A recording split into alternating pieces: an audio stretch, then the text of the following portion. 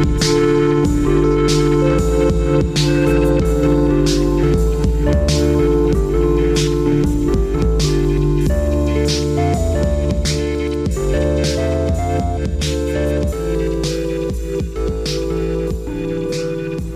to the Comic Trope, where we find out if we need a good excuse because we are feeling like a criminal.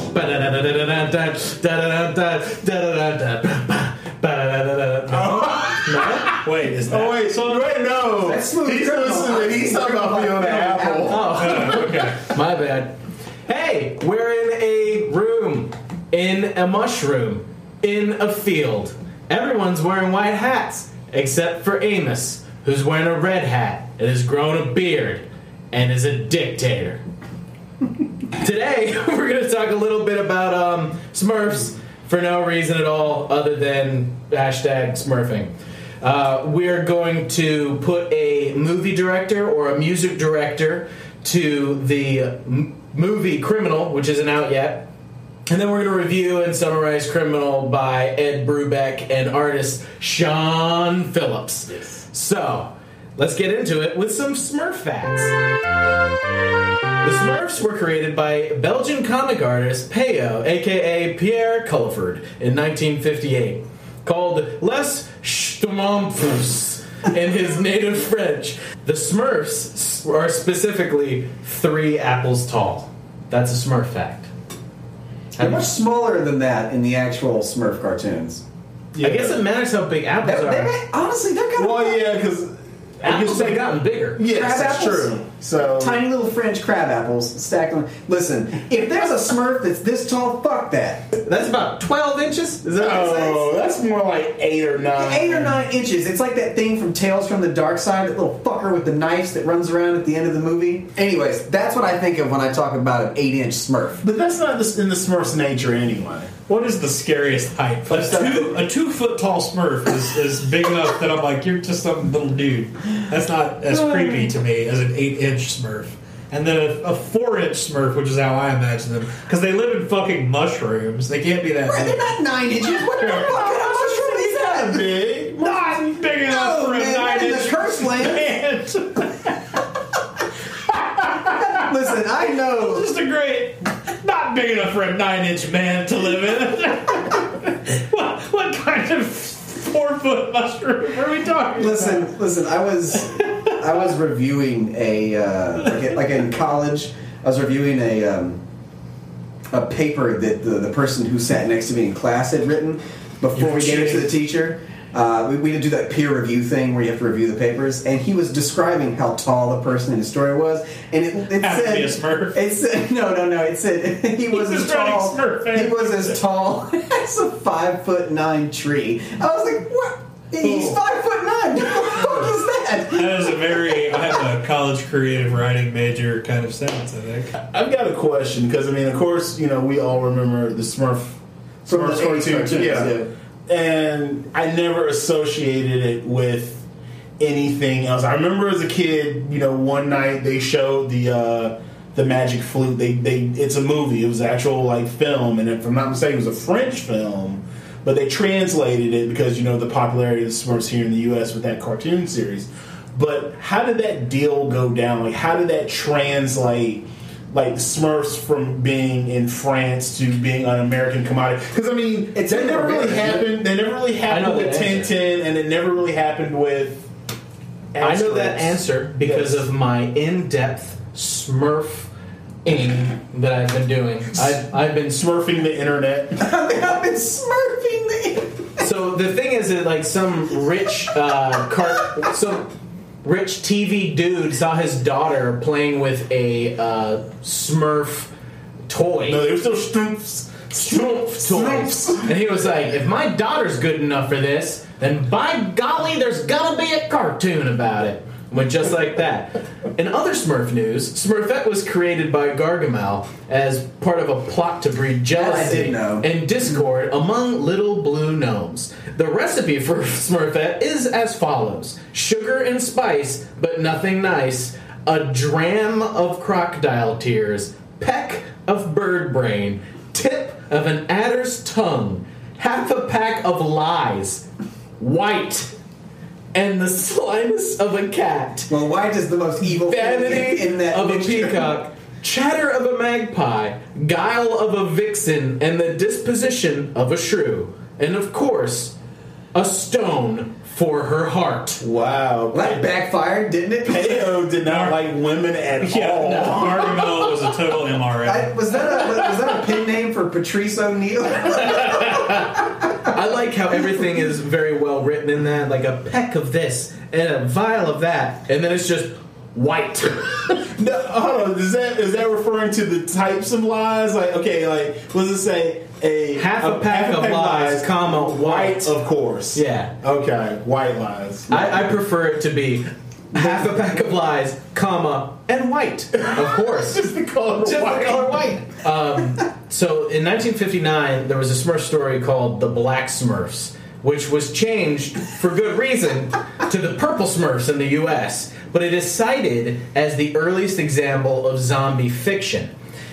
Apparently, there's a black fly that flew around in Smurfdom, stung Smurfs, turning them black, making them zombies, who would then eat the other Smurfs, basically Night of the Living Smurf. Okay, they didn't eat the Smurfs. They would just bite them and turn them into other black Smurfs. I'm sure that they accidentally digested a little bit. I mean, No, they just bit their tails. Yeah, they didn't eat them. wait a minute, is that why they don't have tails now? No, they got little nubby tails. They have. I didn't forget that. Yeah. Who's your favorite Smurf?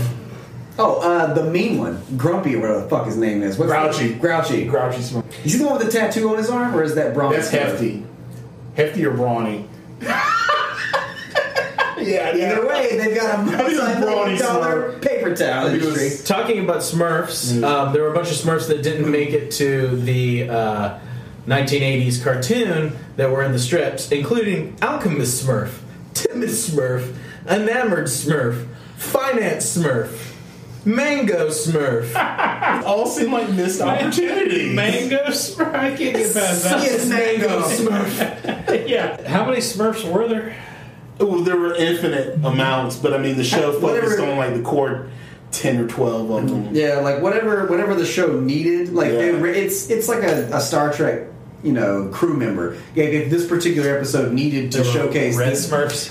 there were, well, I guess there's just the one. I know when they choke. That was Papa. That was Yeah. Papa. When they choke, they turn purple. Hey, That's what I remember. do you think that he loves it when they call him Big Papa? I love it when you call me big. Wait, is that how he talks? No. I love it when you call me No, you sound like All Papa. right, each of us do your best Papa Smurf impersonation, starting with Amos. Go. Well, see, that's why I'm asking, is I don't remember what he talks. So let's not remember and just assume from your memories of childhood, what does this sound like? Hello, I am Papa Smurf. I love it when you call me Big Papa Smurf. Dave, That's amazing. give us and your awful. Papa Smurf. That's what she Oh, Smurfette, right? Nope. Nope. I don't have a Papa Smurf. He had like kind of an almost Just a wizened voice. A wise old Yeah. man. That's what he sounded like. All right, let's hear it. Go ahead. Hello, I'm Papa Smurf. No, he wasn't fucking Gandalf. In my mind, he is. Get thee behind me, Gargamel. You shall not pass. My name is Papa Smurf, and I'm here to save the village. Your wife is going to divorce you. We can't blame her. All my little Smurfs look so happy. Hey, everybody. Let's talk about Criminal by Ed Brubaker and Sean Phillips. This book was recommended to us by Sequoia.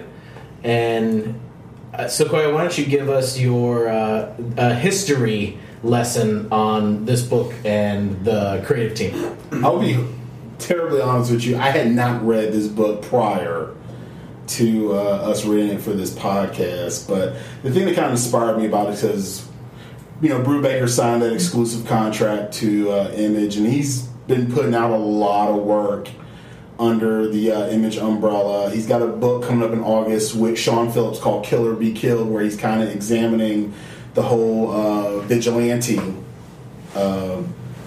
genre of fiction and stuff. But anyway, I guess the thing that led me to suggesting Criminal was the fact, we've done a lot of superhero stuff, and I just thought, maybe it'd be nice every once in a while to kind of read something that didn't have guys in tights punching each other in the face.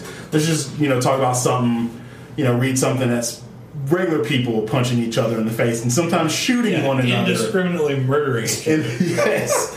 But, Brubaker, he's a very well-regarded comic book writer. Early in his history, he was a cartoonist. But he sort of made a name for himself over at DC Comics, where he was doing Gotham Central and then eventually Catwoman with Darwin Cook. But he kind of gained the reputation of being... Oh, I almost forgot. He did Sleeper for Wildstorm. Yeah. And he kind of gained the reputation of being this guy who's really good at doing crime noir type stories. Right, thriller almost. Yeah, exactly. Because, Gotham Central, that focused on the Gotham City Police Department and them fighting the kind of weird crime that was happening in Gotham. But anyway, by this point, 2006, when Criminal came out, he was over at Marvel. He was working on Daredevil at the time, if I'm not mistaken. I'm trying to think what else. He was doing Daredevil, and I think maybe Captain America. May have been before that. But this was put out originally under Marvel's Icon line, which was this separate imprint they created for a lot of their exclusive writers like Mark Millar, Brian Michael Bendis, artists like David Mack. Basically allowed them to keep working for Marvel, but also focus on some of their more niche stuff. Yeah. Exactly, their own creator-owned stuff. So, Criminal, only way I can describe it, it's sort of I think, in its initial run, it was coming out on a more regular basis, but now it's sort of, a series of mini-series, if you will. And I want to say it's about 6, maybe 7 volumes in so far. Like 6. Yeah, and I think they just celebrated their 10-year anniversary for this series. But, I guess the thing that kind of drew me to this, because I don't know what you guys' history is with crime noir comics. It's kind of a rare thing these days. There's not a lot of it. I mean, even stuff that I really like that's along those same lines is even not really like that. I mean, you're going to talk about Sleeper, right? Yeah. Which is like that, but it's Brubaker, so it is what it is. But even Casanova, which isn't technically it's more spy thriller, right? Yeah. But I mean, that kind of stuff has always really interested me, but there's not a lot of it. Powers is kind of along these lines, but it still kind of deals with the superhero aspect of things. So. This was kind of a nice, because I, personally back in the 90s, I was really into crime comics that were being put out at the time. A lot of that kind of stemmed from me being into crime movies because of Pulp Fiction. Was it Romeo's Bleeding? Yeah. What was the one? True Romance. A lot of that Tarantino stuff. Movie I absolutely hate, Things to Do in Denver When You're Dead, but still stuff that inspired me. And back in those days, you had stuff like Sin City, Armed and Dangerous. Huh? I said Power Rangers. Yes, Power Rangers. Kind of what I would. One of my favorite crime thrillers of all time. Stray Bullets, and even Bendis' early stuff like Jinx and AK Goldfish. So this book was sort of... You've read Jinx before? I love that one. So this is sort of a return or a resurgence of that, in my opinion, in the early 2000s. So let's talk a little bit about the protagonist of the story. His weird hair. And his very weird hair. His name is Leo Patterson, right? I believe so. Leo. Leo. And he grew up... 80s porn star Patterson. Yes. He doesn't look like a Leo, to be honest with you. He looks more like a Rusty or... Right? I'm right. So he grew up a child of the streets, learning to pickpocket by his father and his uncle, or he calls him his uncle. Yeah, his dad's his partner. dad's best friend. What's his name? Is that Donnie? Ivan. So that's Ivan. Donnie? I'm just making stuff up, guys. It sounds like a guy that Donnie's teaches young people to guy. pickpockets. So Ivan was a great criminal at one point and is now being taken care of by Leo.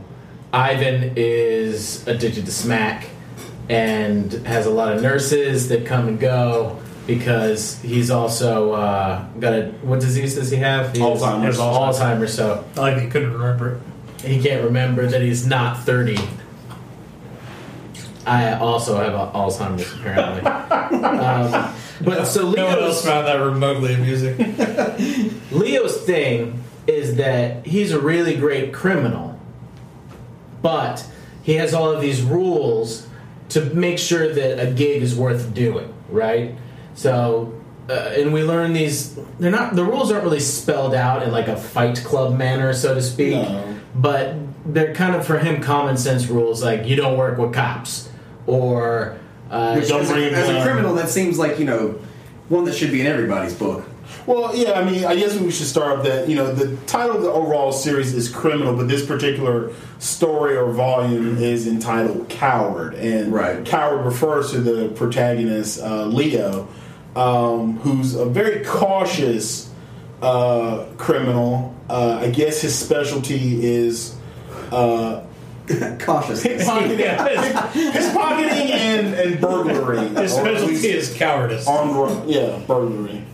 and we're introduced to Leo in the epilogue at the very beginning. Prologue. Yeah, that would be weird. Someone right? would do it.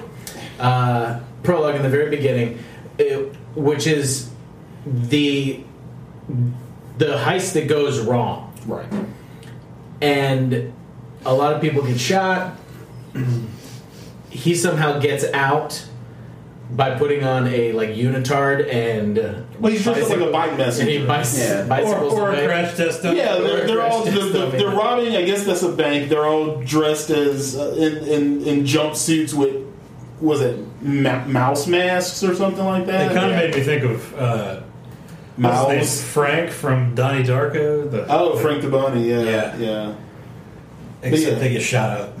And most of the people he's with get shot up and die, including the husband to a character or at least boyfriend to a character that we're introduced to, named Greta Watson.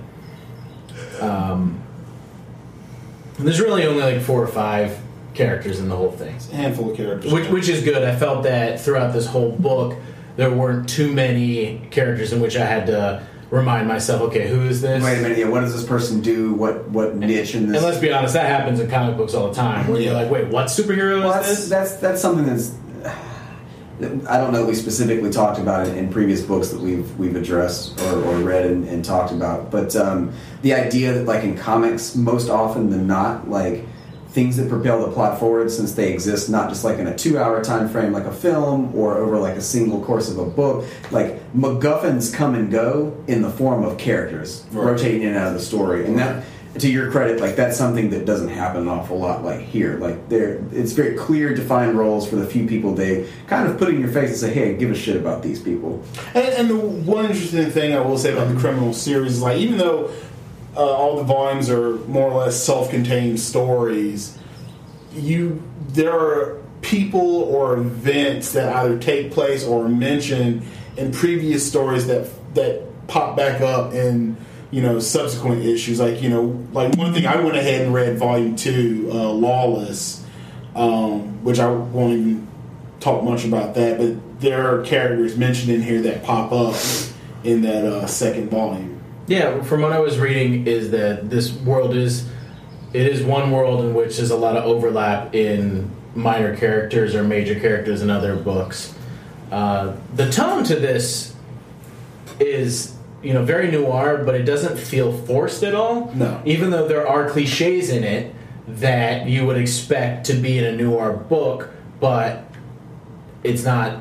I don't know, the way it's delivered is very believable. It's very contemporary. Yeah. And I guess the thing, I have to say right off the bat with this, and this is sort of, about Brubaker and, Phillips in general, is those guys really try to take, and I know this is a term that gets overused, but a cinematic approach to how they make comics, and not just in the look and layout and feel of the books, but before this series ever came to light, or was released, they previewed it, and they created what you would call they even call it a trailer, where they took a lot of vignettes, scenes, panels from the comic and kind of mashed them together. And I remember this at the time reading it.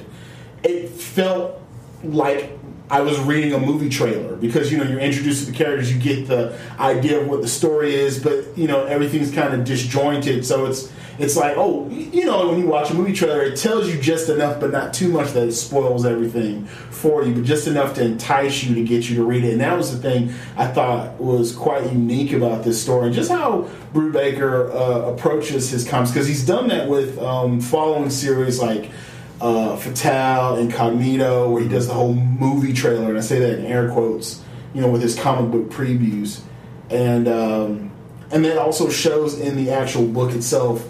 It's got a very movie cinematic feel to it, which I think probably stems as a direct result of his previous background.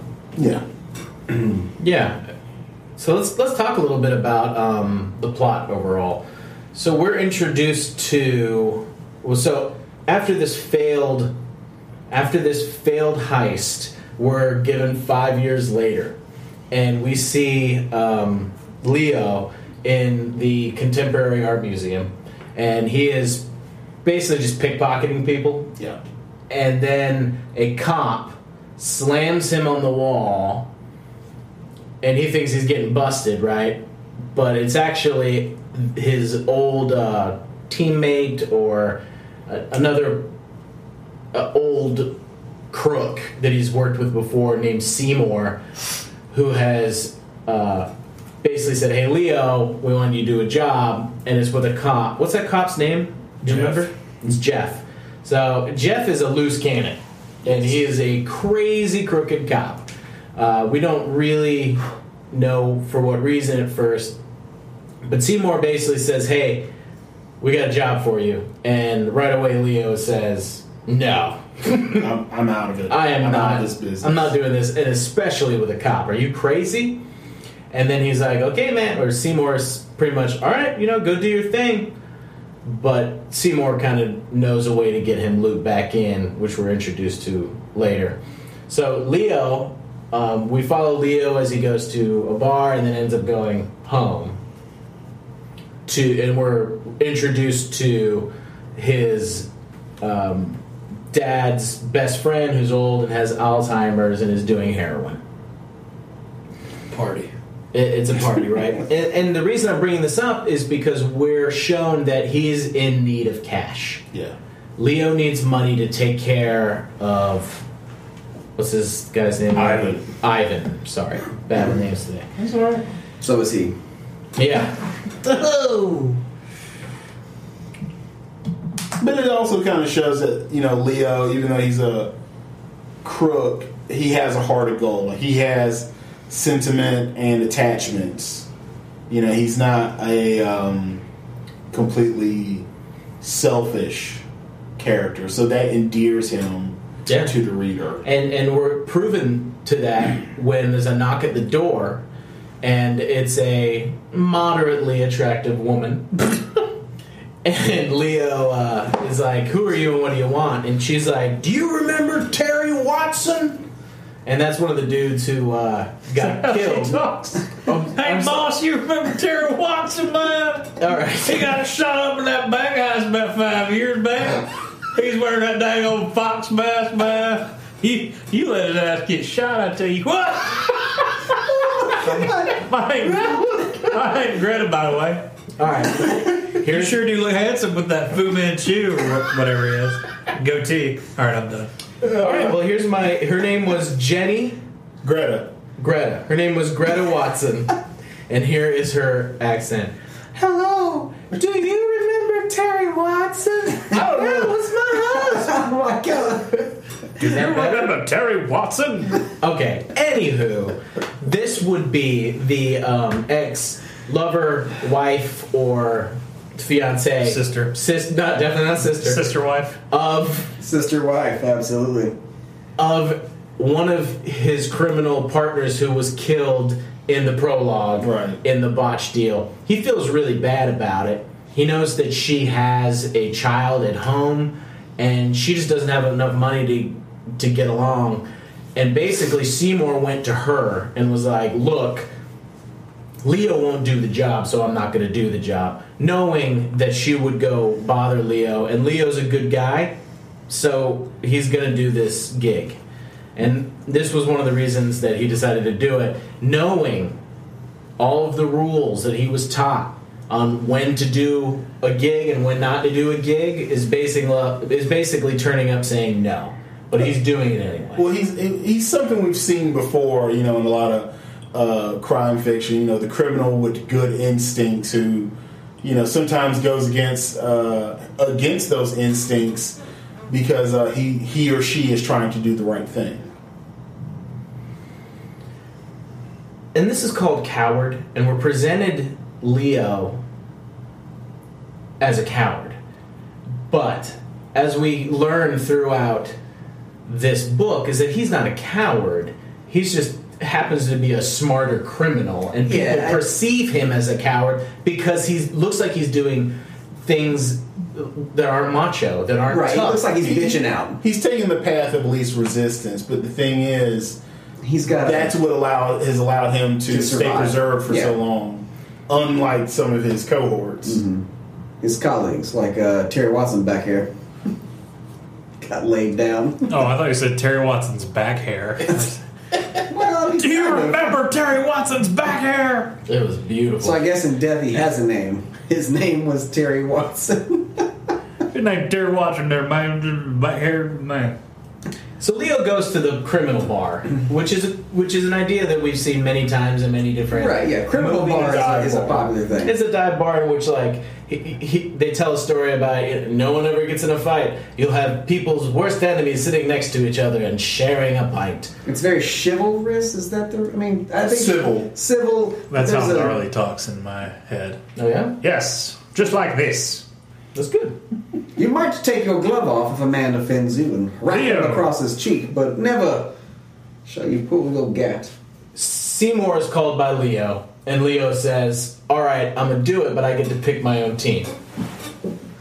And at that point, we're introduced to Donnie, and his shtick is that he fakes epileptic seizures. Even though he is epileptic, which is quite funny. Yeah, but he says the reason he's so good at it is because he is epileptic. We're like, oh, well, I guess I can do this convincingly because I can do this for real. Yeah.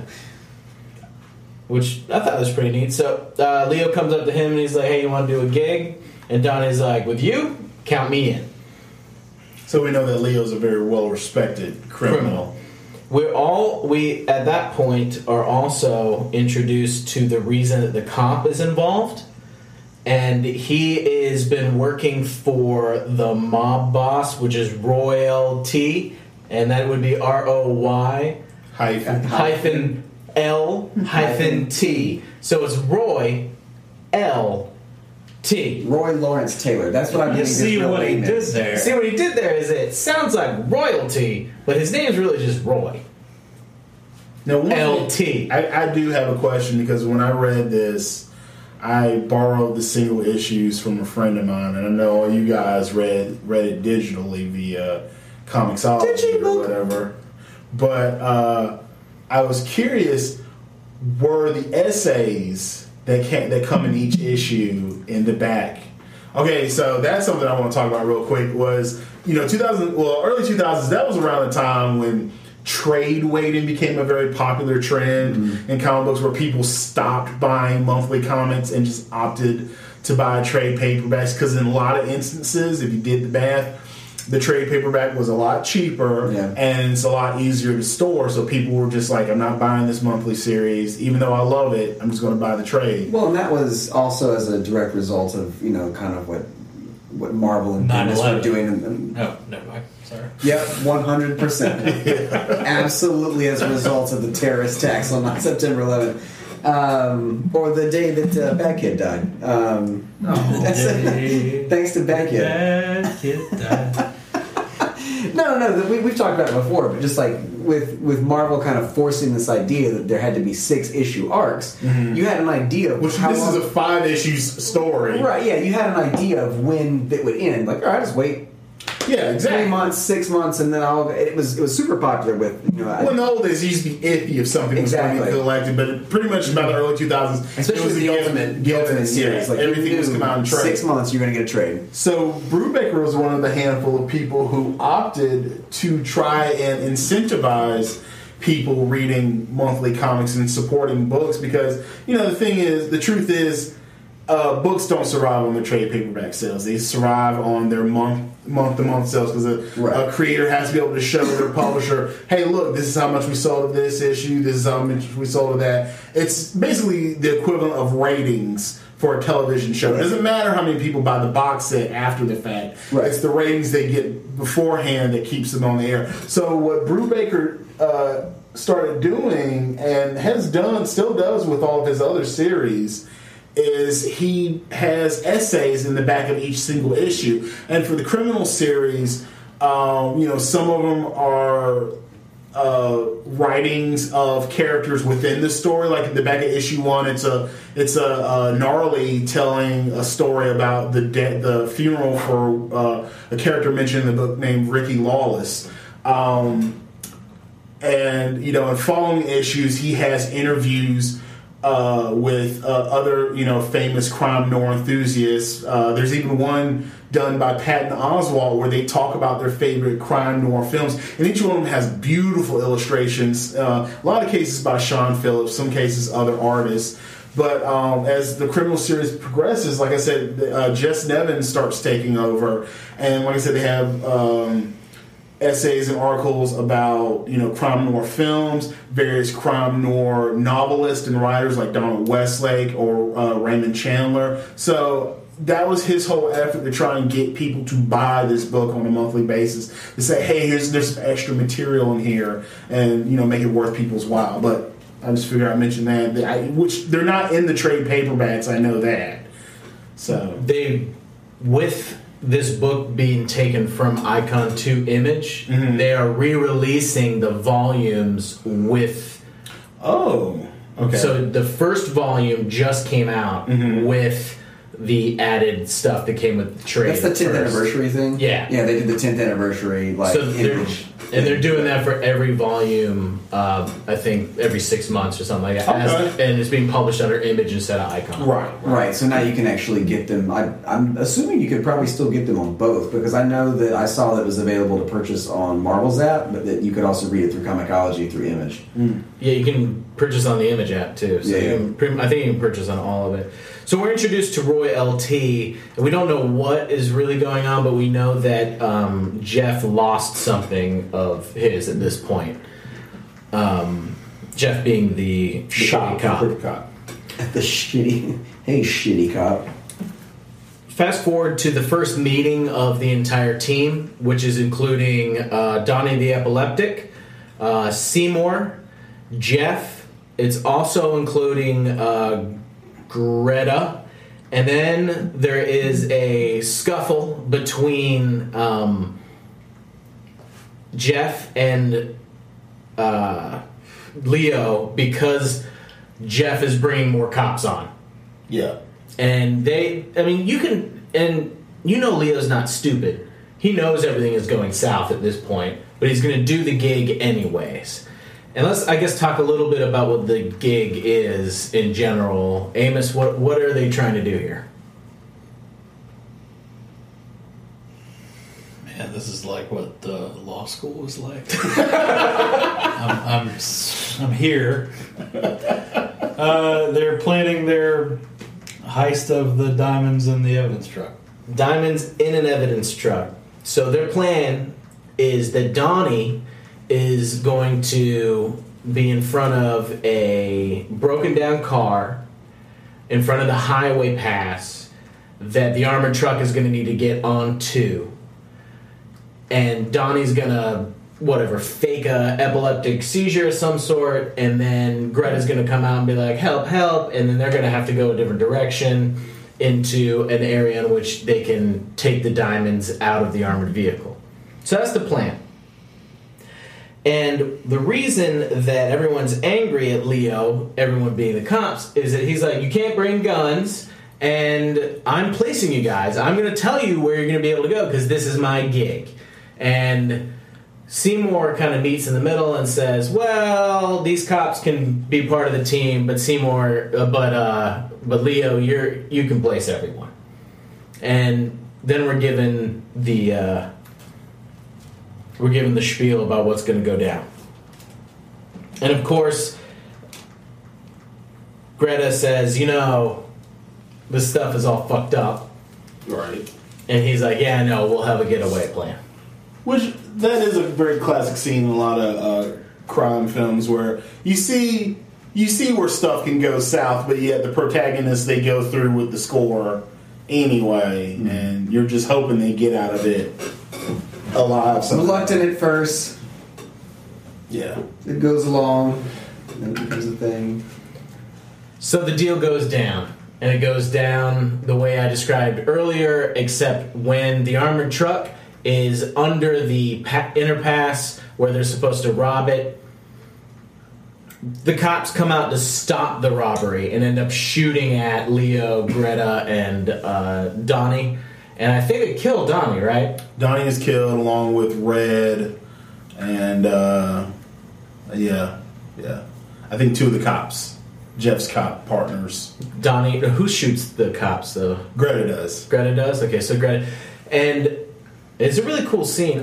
Can I also comment on the fact that there are no uses of bang or pop or nothing written out? No onomatopoeias. No onomatopoeias, just blood and explosions. And I think that really works for this style graphic novel.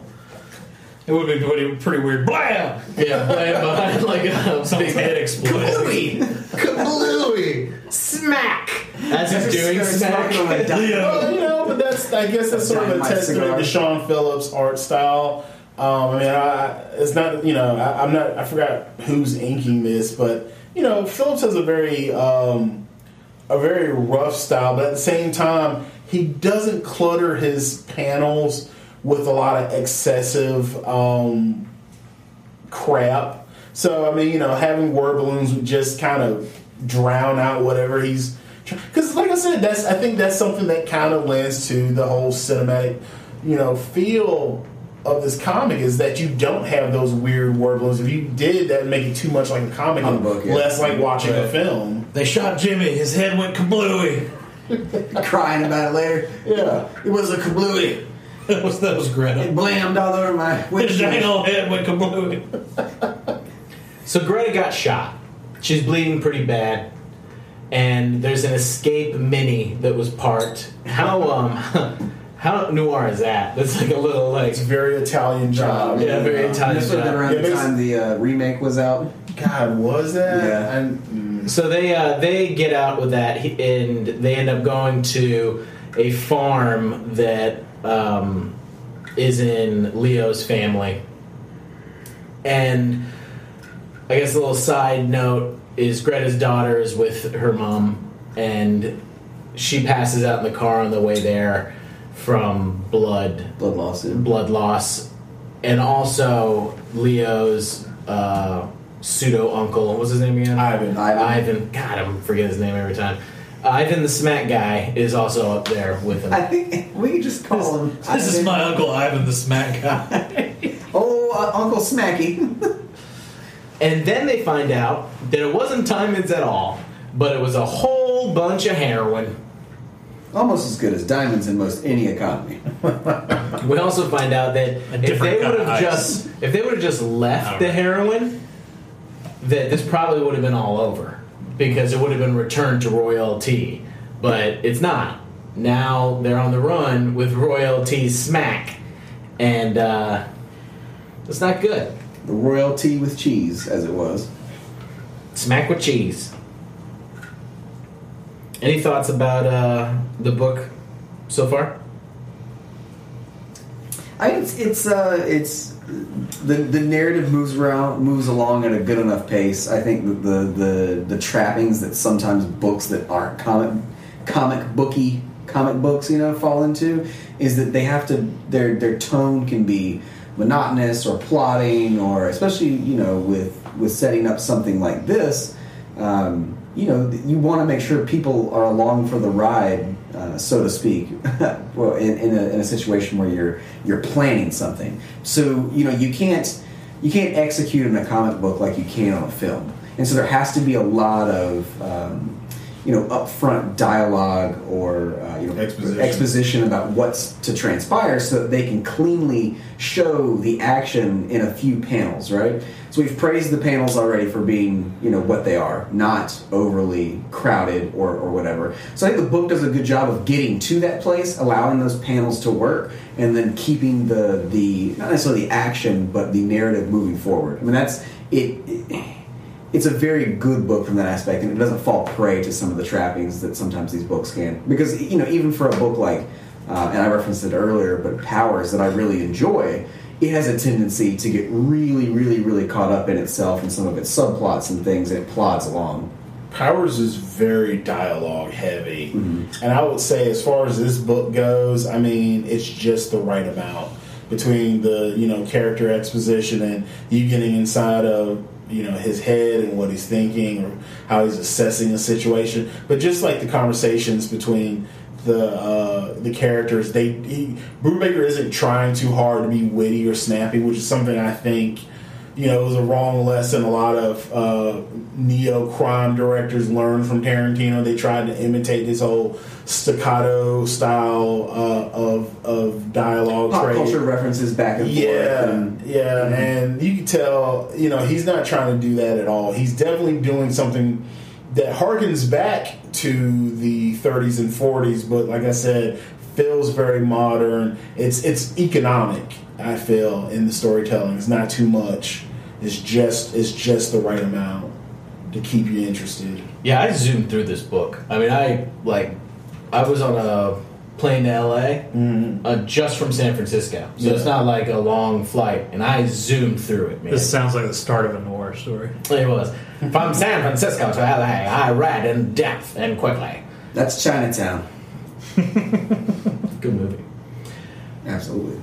So they're in this cabin in the farmland or woodsy farmland, and farmy woods. He bangs. I'm just gonna go right to it. Is that he ends up banging homegirl? Yeah, a lot of cheese in that scene. Yeah, a whole lot of cheese in that scene. And the reason I bring that up is because when he's doing that, the next morning he's also sleeping. gun wound. What the hell?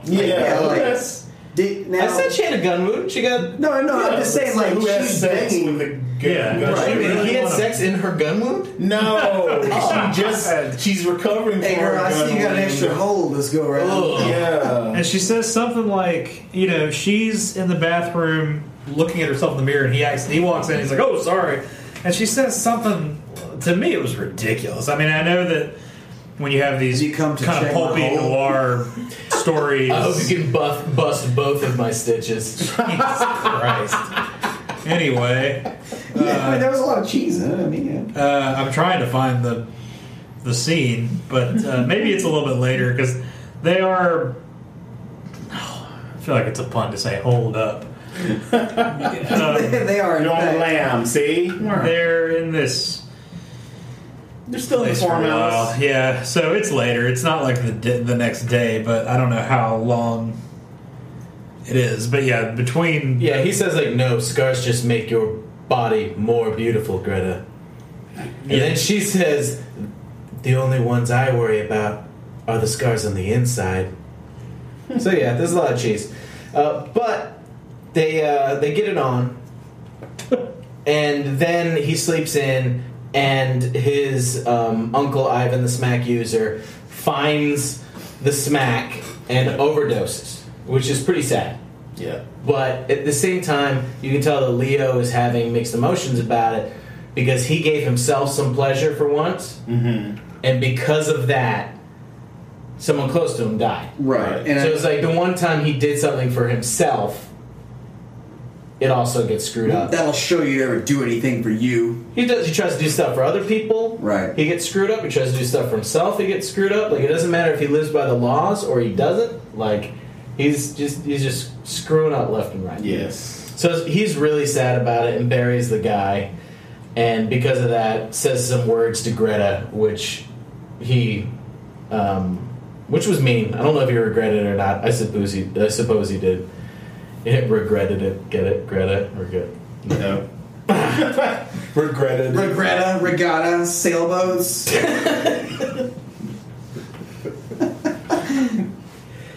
All right. Sailing away. At that point, he decides he's going to try to sell this smack. Or at least try to make some money. He wants to get it back in the hands of... he wants to find out who it belongs to, get it back to them, so maybe the heat will die off of them and they can go back to their lives. Because as far as Jeff, Seymour, and the guys who turn on them during the whole armored truck heist, no, Greta's dead. And, well, Leo's just in hiding, so...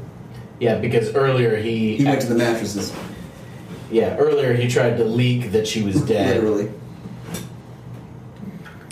He drives back into the city and leaves her there, right? And she ends up calling her mom, which is a mistake, pretty much giving away her location. He, of course, does not know that. And what happens when he's in the city? He's just trying to find out, right, who royalty is and all that stuff. I think that's what happens. No, he's talking to his friend who works in internal affairs at the police department. So I'm assuming, she's investigating Jeff and the other crooked cops. Mm. But she doesn't really have much help for him, and we basically don't see this woman again after this scene. So it seems like it's just giving him something to do so that Greta can get killed. Yeah. We're introduced to a new bad character who is basically a giant fat cowboy, right?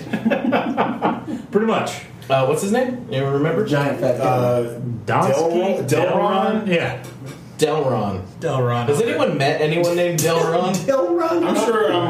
I'm sure I've met a Delron. Delron the funky Homo sapien? Have you ever met a white Delron? Have you ever met a white Amos? White Delron. Delron does not sound like a name I would ever run into, ever. Delron. It's, Is it like someone names their kid that, or is it short for something? I have no idea. Is it short for Delronian? And it's like Italian? Hi there, I'm Delronian McCoy. Delron, I think, was to the 70s what Jaden is to the 2000s. Oh, God. Was it, yeah, I can see Just that. a lot of Jadens, Cadens, Haydens. Just that shit. God. I think that's what Delron. Every time I hear it, I say Hubbard. I can't help myself. Delron Hubbard? Elron. Right. Yeah, later on. No, I'm sorry. Not Elron, Aileron. That's kind of cool. I know, it just sounds like fucking like an elf. chemical companies or something. Like, here at Aileron, we value the well-being of our customers over anything else. Made me think of a Lord of the Rings character. I am Aileron, son of Caleron. Delron 3030. Kate, Large marshes. Kate, when she looks at the labels and reads cotton in Spanish, which is algodon, she always reads it as Algodon, son of Almathon. She's like cotton, which was descended, of course, from somebody who was a ranger of the north. That's awesome. Sorry. Delron, the fat cowboy. Delron and Jeff? There's a rapper And name. Delron works for Royale T. So Jeff and Delron go to Greta's mom's house to posing as cops. Well, Delron's posing as a cop. Jeff actually is one. But basically to try and work the old lady over and find out if she knows anything about the where-beings of... And they do, and they take her kid, right? Well, they kill her. They kill the grandma. grandmother. They kill grandma, take the kid, and then go to... They're able to trace, like when Greta calls her mother to tell her, what's going on. They intercept the answering machine. They're able to trace her call, and basically they're going to go to the farmhouse. I feel like these guys, the scene where they kill the mother, or grandmother or whatever. These guys are overly trigger happy. I think that's Delron, because when Royalty says that he wants Jeff to team up with him, he seems taken aback by it. Like, oh, anybody but that motherfucker. Right, but, so Delron is a lunatic. Yeah, Delron's the lunatic. The fat cowboy. He looks like Chris Farley. He's like, what was my man's name from that terrible Punisher movie? Not the good one with Dolph Lundgren, the bad one with Thomas Jane. Heck. What was the... The fact that you're trying to remember something from that movie baffles me. Greta answers the door, and sooner or later she gets killed somehow.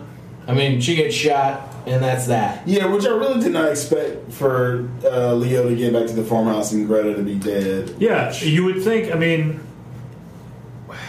what exactly is their goal? They really just want the drugs back. Well, I'm sure they don't mind killing them because, it ties up any loose ends. Seems weird to kill her instead of... I don't know. I guess they don't... Need her. I mean, I guess there's not much reason to see Leo as a threat because he's mostly just a pickpocket. It's not like he's some amazing murder dude. Well, the thing is, Leo's got no money, so he's not going to get very far. Murder dude? Leo, the amazing murder dude. It was the original name of this comic book. Yeah. Yeah, it's like noir, but, it's a comic book. What? So Leo rolls up to... The farmhouse. Yeah, close to the farmhouse, and Seymour pulls a gun at him. Yeah. And Leo's like, look, I got the heroin. It is in my trunk. So look, I've got the heroin. So cometh to the trunketh. Cometh to the trunketh. Brah! Exactly. He pops the trunk, takes some heroin, throws it at Seymour's face. Seymour is like, oh no, heroin, my only weakness. And then kind of like melts. And then shoots him in the head. The way he talks about that, what would a face full of heroin do? He makes it sound like that could kill a person. He slits a hole in the package, so I mean, I guess he inhaled some of it, but would that really take effect? Heroin is not a drug that's meant to be in your eyes. Well, we found out this is special heroin. There's it's twice as powerful. Yeah, that's true. Super you can cut it. Super. You said you can cut it 4 times. 4 times? That's what it said in the book. Okay. That's a lot of cutting. So here's the thing. I mean, it's that heroin is a drug that you have to be really careful with exactly how it's introduced into your body. Yeah. Because in its purest form, I mean, it will absolutely. I mean, even when it's melted down essentially and placed in a syringe and put into your blood, like it has incredible properties that sends you into an entire different state of consciousness for most individuals, right? So to have it pure, especially if this is super heroin Kenobi. Super heroin! This episode is going to get pulled just for this part of the Well, conversation. the name is going to be Smurf Super Heroin. So Heroin. That hitting your eyes, right? Because I mean, some people will actually inject heroin into their tear ducts, like their eyes. Like hitting your eyes directly, it would basically go directly into your sinuses, which would then start triggering an entire host of problems, similar to Uma Thurman's character, when she snorts the heroin in Pulp Fiction. Yeah, she thought it was coke. Yeah, that shit will stop your heart. Yeah, so anyone listening out there, heroin strong. Fast acting, tough acting, tenactin. Leo finds a key to the Lark, which is a hotel nearby. He goes back to the farmhouse, confirms what he thought to be true, and that his boo is dead. He catches the place on fire and walks away. He goes to the Lark, in which he knocks on the door. He straight up knocks on the door.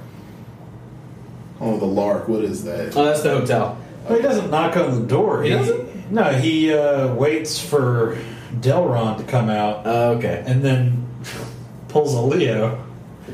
He tries to assail him with a gun, and Delron sees him. Faster than he looks. Yes, Delron kind of whoops his ass there for a minute, except because Leo is such a good pickpocket, he has pulled the knife from Delron's back pocket area and slices him up in a very surgical way. Yeah, he goes a few different punctures, specific puncture points he cuts up. Which is kind of weird because, I mean, why not just stab him in the throat? You know that works too. Yep, but he doesn't. Well, he makes the statement that Tracy Lawless, Yeah. back when he was a kid, taught him how to cut somebody and kill him properly with a knife. You know, because The throat. That's pretty proper. Well, yeah, but still, It just seems it's just weird to me that he does this like surgical ninja move on Delron, like cuts arteries, so it'll bleed out fast. It's a fat dude, so maybe He's got a lot of throat. The neck fat. He does. Yeah. Delron does. That's have a lot of neck remarkable fat. amount of neck fat. Delron we don't know how has- sharp that knife is. There's a lot of giblets to get through. Yep, we got him. You can't fuck around. can't get through Delron's fat neck guy. giblets. That was 10 inches. He's retelling the story later on at Criminal Bar, and he's like, this motherfucker had 12 inches of giblets. You know, like the height of a Smurf. Giblets the height of a Belgian Smurf. Gnarly is like, you need to leave, Leo. Did you read Frank this afternoon? You've been listening to Comic Trope. Luckily, the kid is alive and in the Lark. Yay. Greta's daughter, Angie. So, yep, Greta. Someone they won't kill. Someone they won't kill, which is great. He grabs the youngin, A hot pocket. brings the youngin to Gnarly at the Undertow. Gnarly. Crime bar. Crime bar. Poor Gnarly. He's always taking care of Leo's shit. Yep. Doesn't Gnarly have a girlfriend or something? That will be addressed in later issues. Oh. Leo kind of tries to heal himself up as best he can, and then goes into With his powers. and then goes into Gnarly's closet, and Gnarly has a bunch of awesome things for him because it's a criminal bar and all this stuff was confiscated, including like Quaaludes and Crank and what else? Some knives, a gun, yep, some of that. And he decides to go to Roy LT's base alone to fuck some shit up. So, Sequoia, what happens? So, like I said, Leo, being the smart criminal he is, he stakes out the place, and he basically comes to the realization that a guy like Royalty keeps himself locked away in the fortress, and basically that there's a flaw to that they won't expect one man to come in and take care of business. So, in a very sneaky manner, Leo manages to distract the guards and work his way inside of Royalty's hideout fortress. The old hand up Mona Lisa skirt. Nobody sees it's coming. Yep. Not a family-friendly podcast. So he sneaks his way in, Right. basically. Right. And Which by this point he probably could have let the whole situation go because Jeff got the drugs back, and even Seymour said that they were willing to let him live, but you can see the thing. Like I said, the book's called Coward, and reading this, I felt anything but that about Leo, but he's holding something back definitely. And after after The loss of Evan. the loss of Ivan, and the loss of Greta pretty much sends Leo over the edge, and he becomes the criminal that he's trying so hard not to be. Right. and the criminal that everyone made fun of him for him not being. Right. Everyone called him a coward because he didn't make brash decisions, because he didn't kill indiscriminately. Right. And all of the decisions that he made throughout this whole book were against his rules, and it brought him to this place. And so what he's doing right now, by killing people, by just ending this, is kind of his way of making up for breaking his own rules, because he's already broken all these rules. Why keep any? Yeah, Right. it's Just do two wrongs this. trying to make it right. It's the whole I've come this far, might as well go all the way. And he didn't kill. Kind of made it sound like he killed random people or something. Well, no, not indiscriminately. He's going after the He people doesn't that Grand did him Theft wrong. Auto the streets. Right. Yeah. Sure. My bad. Yeah, he goes in there and he kills Royalty, right? He kills the drug kingpin. Who his looks a lot like guards. Michael Clark Duncan, Kingpin. I might point out. And everyone else who's in the guy's base, I guess, all those people get killed. All his henchmen. Right, and I think that, when you mentioned a moment ago about indiscriminately, I was thinking, for somebody that has a lot of rules or who had a lot of rules, right, it seems to me that, the person at the beginning of this book, if he was going to kill royalty, he would have simply found a way to get to royalty and kill him, as opposed to going in guns blazing, murdering everybody, because, these other people simply are in the employ of royalty, and they don't necessarily have anything to do with the loss of either Ivan or Greta, but he is, kind of colluding those things and has decided to, as you said, kill indiscriminately. So that's kind of what I took, from that. Well, in a sense, I almost felt like it was kind of like he was punishing them for making him break his own rules. Right, yeah. So he kills royalty and all the henchmen and walks outside the door. Well, no. He kills those guys, but gets subdued by Jeff, who fills him full of lead. Looks like Jeff, the dirty cop, is going to get away and pretty much blame this whole thing as like a random act of criminal underworld violence and such was. Yeah, but Leo manages to pull it together and put a couple in Jeff. Because basically Jeff is the son of a bitch who initiated this whole situation. He was the one who had to be punished for it. I was really worried that he was going to get away with. Let me point out one thing that is in quite a few panels in this scene that always kind of bugs me, and it's very weird. What's that? When someone is wearing a jacket that has a pinstripe or a plaid or any kind of pattern, yes, they're always drawn. The same the pattern is always very uniform, and it makes the person look like an optical illusion. Okay, so the reason for that is it's done in Microsoft Paint, and they just use the paint thing, and that's what it looks like. That more or less is what it is. I mean, I don't know who colored this, so I'm not speaking of their talent, but it's all the time. I see it in every. Well, yeah, because it's kind of hard to sit down and draw like a pattern. Yes, I feel like if you could draw all this, you might as well be able to draw like realistic. But I almost feel like that's. Do I need to mail a motherfucker a ruler? Yeah, they have to lay over the pattern as if there's not so much drawing as it is just laying it over in Photoshop when they're coloring it. You're an artist, and you get called up by the writer, and they're like, hey, in this scene he's going to have on a seersucker suit. Fuck you. I'm not drawing a seersucker suit. It's going to be a white Oxford with some gray slacks, or bitch. worse yet, fucking houndstooth. It's going to be a houndstooth jacket with a gingham, gingham set of shorts. No, that's too much shit going on. Leo doesn't need a houndstooth jacket. So Leo says after killing Jeff, turns out dying is a lot harder than living, a lot more painful too. There's a siren in the distance, like a song calling me home. And that's pretty much the end. And that's all. That's a pretty good noir line. Yeah. No, that's why I said it. It is. I agree. What's funny to me is that this is all monologue. This is all in his head. The last actual line of dialogue is him going, ow. Where? The top of the last page. Oh, that's true. That's the last actual dialogue. That's what he says. Yeah, that's what he's saying out loud. He's not going to have enough Yeah, I know. It's kind of a weird abrupt end to me.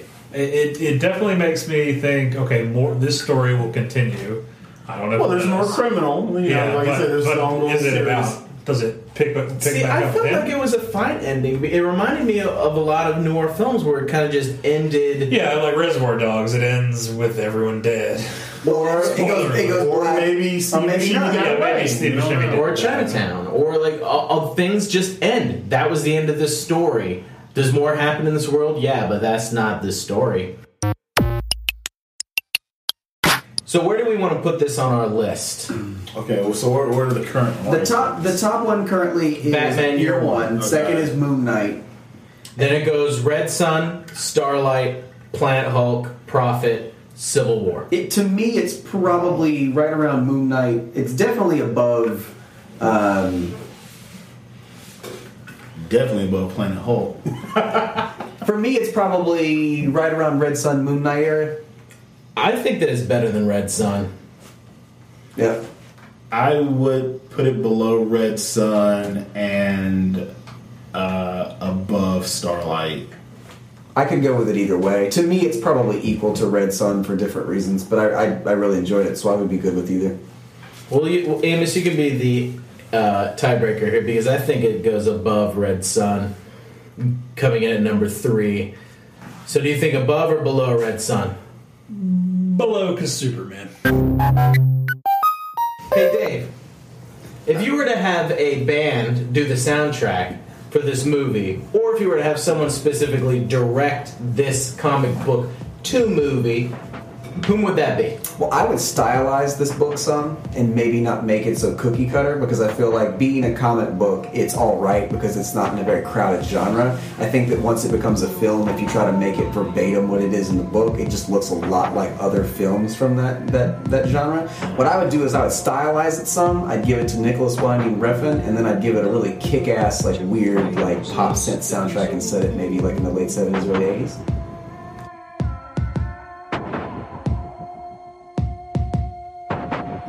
Reaching out in a piercing cry, it stays with you until the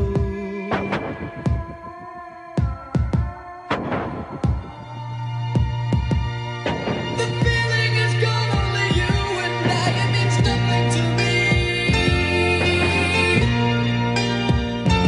This means nothing to me.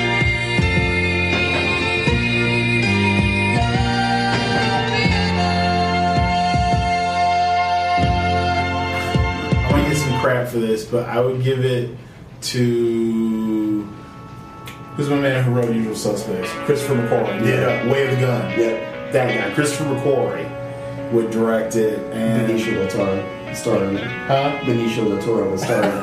Yeah, I like that. Benny the Bull as Leo. He could pull off that weird hair. I think he could, and that ugly goatee. Yeah. As far as the soundtrack, man, that is tough.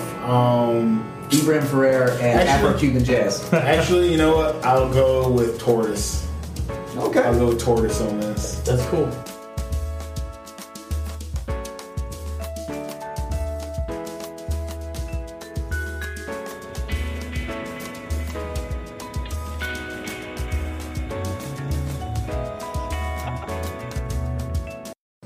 My pick would get the team that did Ravenous to do this, which is it's a Michael Nyman.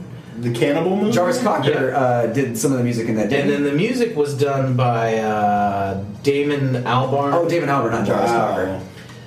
The reason I say that is if anyone's seen the movie Ravenous, the movie itself doesn't necessarily fit the music that's behind it. Mm-hmm. So you could still have a very noir filmed movie, but the music be very very cut up and chopped, synthy, but very, very like the music is very pokey. Like it sometimes it sounds just like a toy box being wound up over weird like 808s. Yeah, it's good. Like it's it really neat, and I think that's what this would need. To your point, Dave, it not being a regular noir film, so film it as noir, but give it the soundscape of something a little bit more futuristic. Right. Yeah. I think that would be a pretty neat take on it.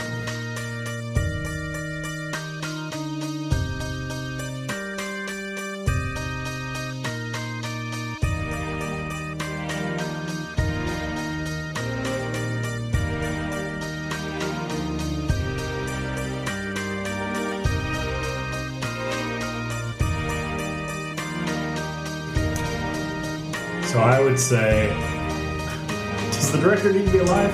Nope. Okay, so I would have Orson Welles directed because Touch of Evil is my favorite noir.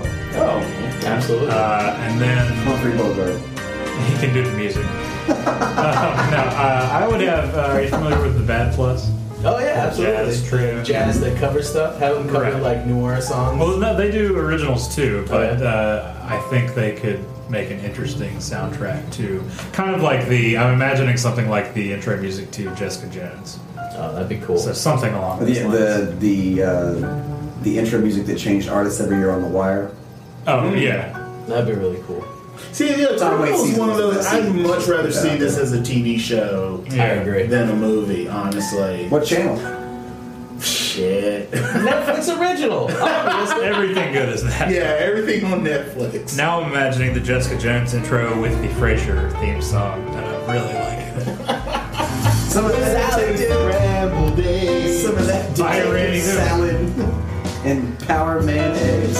Hey guys, I think we did a good job on this one. Let's pat each other on the backs. Alright, Internet, whether you liked it or not, and whether you like us or not, this was our 11th episode. We appreciate you sticking with us. We hope to bring you some more reviews, pop culture, and just overall bad grammar in the future. Keep listening, and remember, you should read comics, because if you don't, they'll stop publishing them. Alright, everybody. Bye-bye.